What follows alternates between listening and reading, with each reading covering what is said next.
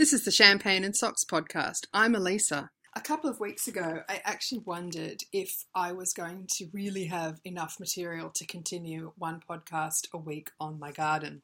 And then on the weekend, I found myself at Bunnings, hoping to grab some extra plants that I need to fill in the spaces that I haven't yet finished planting in the garden plan that I've got. And I grabbed some strawberry plants and a couple of chili plants. And I thought, yeah, I'm actually going to be fine. This week, I had a couple of wins, I guess.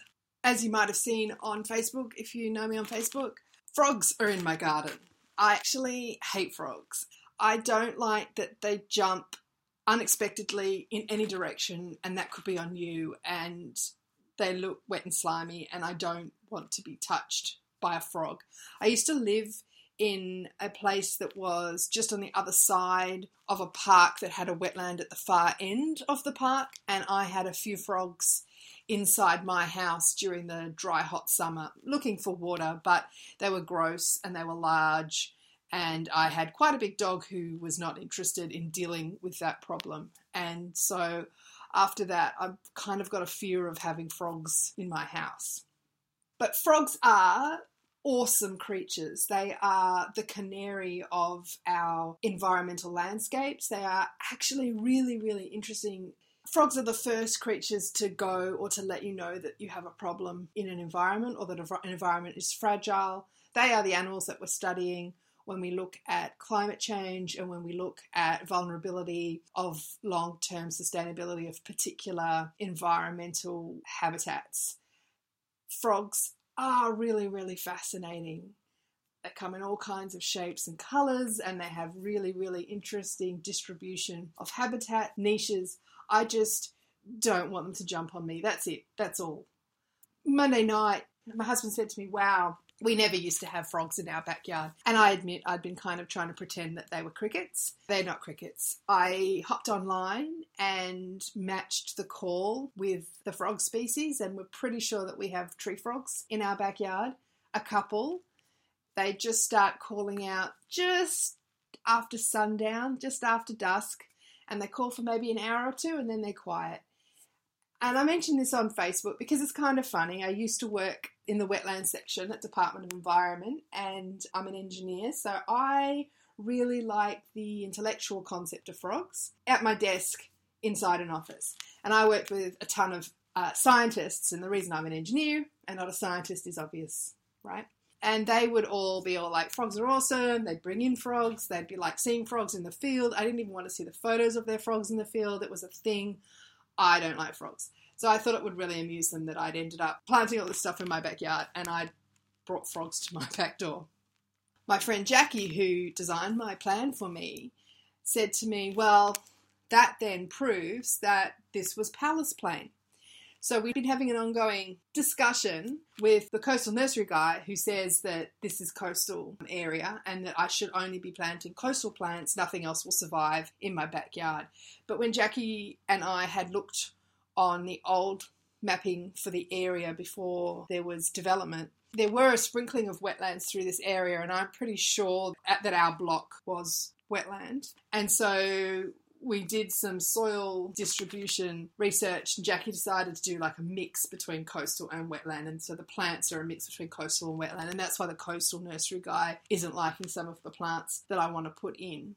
And Jackie's saying, well, there are frogs there. That means that it was wetland. And the kind of wetland that it would have been is Pallas Plain. Pallas Plain is flat, and the area just inundates with groundwater, table rise during winter as it rains. So that gives us hope that the wetlandy plants will find wet feet in their roots eventually, and we won't know that until winter actually happens.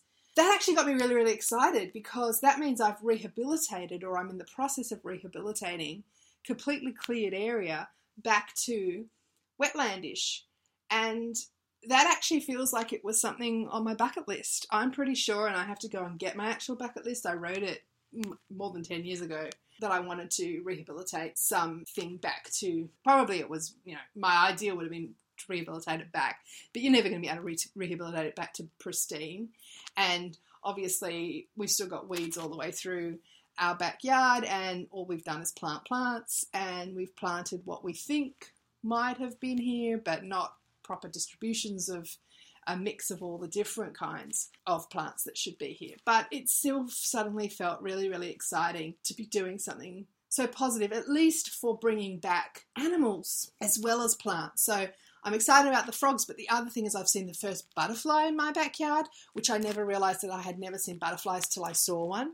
Yesterday I saw a little bit fancier moth than we normally get around here. There are definitely more invertebrates and a lot more insects, because when you walk through the mulch, you kick up different jumpy things, and that's new.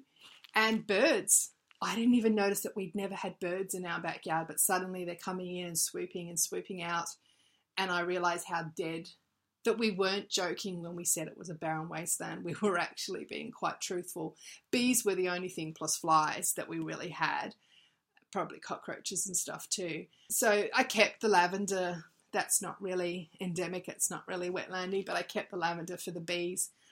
Maybe when there are other things growing that the bees might be interested in, I might think about taking out the lavender, but I'm really, really cautious to do that. Bees being so fragile at the moment, I didn't really want to mess with that.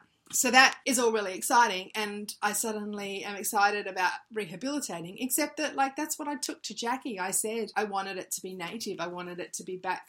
It didn't make any sense to put so much effort and money in with reticulation and completely overhauling the soils and trying to make plants grow that really shouldn't grow there. That seemed like so much effort. But it never occurred to me that the reverse, putting back what would grow there and what should be there, would be a rehabilitation exercise. Like, that had never actually occurred to me. My brain processes things differently to other people. The other really nerdy thing that I did after that kind of realization was I actually took photos of almost everything in my backyard.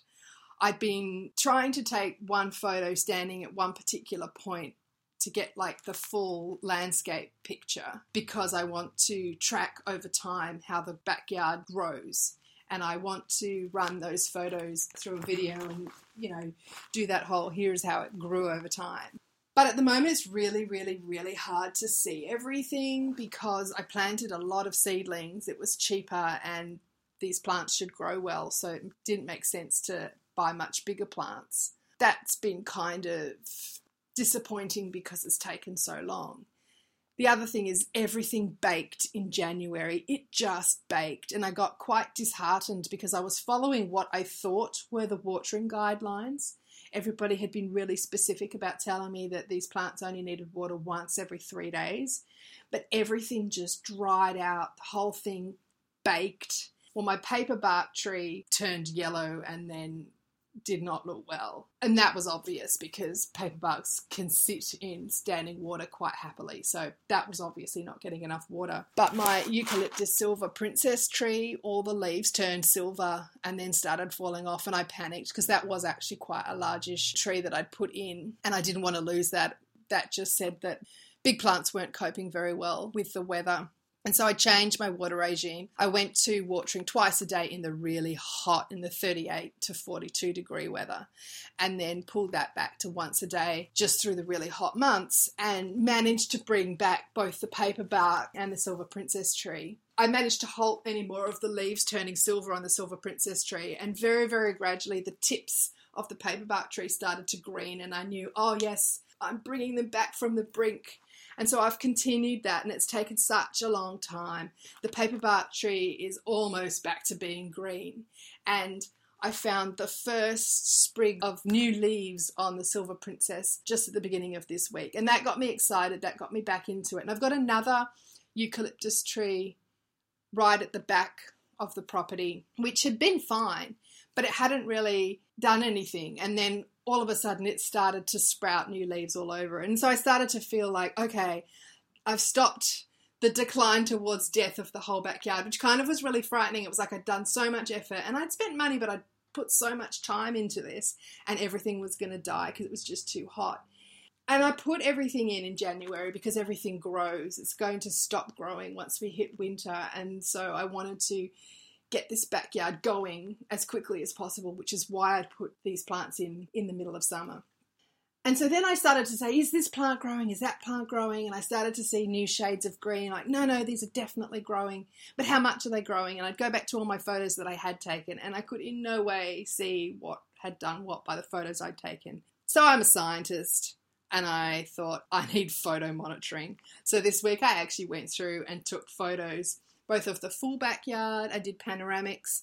The way it is on the plan, there are smaller garden beds, sort of. And so I've taken photos of those, and then I've taken individual shots of each plant so that I can properly track growth, because that is actually really inspiring when you can see that plants are growing. I'll put photos of at least the paperbark and the silver princess in the show notes, and then I think over time I hopefully will be able to track a bit more growth. It's just so I can feel like there's progress happening, because tiny seedlings don't really do that much all that quickly. And it's really felt like a lot of those plants, well, I guess they needed to overcome the shock of the baking in the sun, and then they took like a month to then bounce back, and now they've started to just kick in and start growing. Of course, it's March, so now I'm a bit worried that by the end of March that'll be it and everything will go into hiatus for winter. But it'll probably still be hot here, at least in the high 20s for April, I'd imagine. You've been listening to the Champagne and Socks podcast, a twice-weekly podcast of all things craft, dropping Tuesdays and Thursdays. You can now subscribe via iTunes, leave a review if you like, join the craft circle and tell us what you're working on this week. Email me at champagneandsocks@gmail.com or find me on Twitter as Champagne Socks. I'm over on Ravelry as Girly Jones. Also find the Ravelry group, Champagne and Socks. Finally, photos and links for this episode can be found in the show notes at champagneandsocks.com. Speak to you later.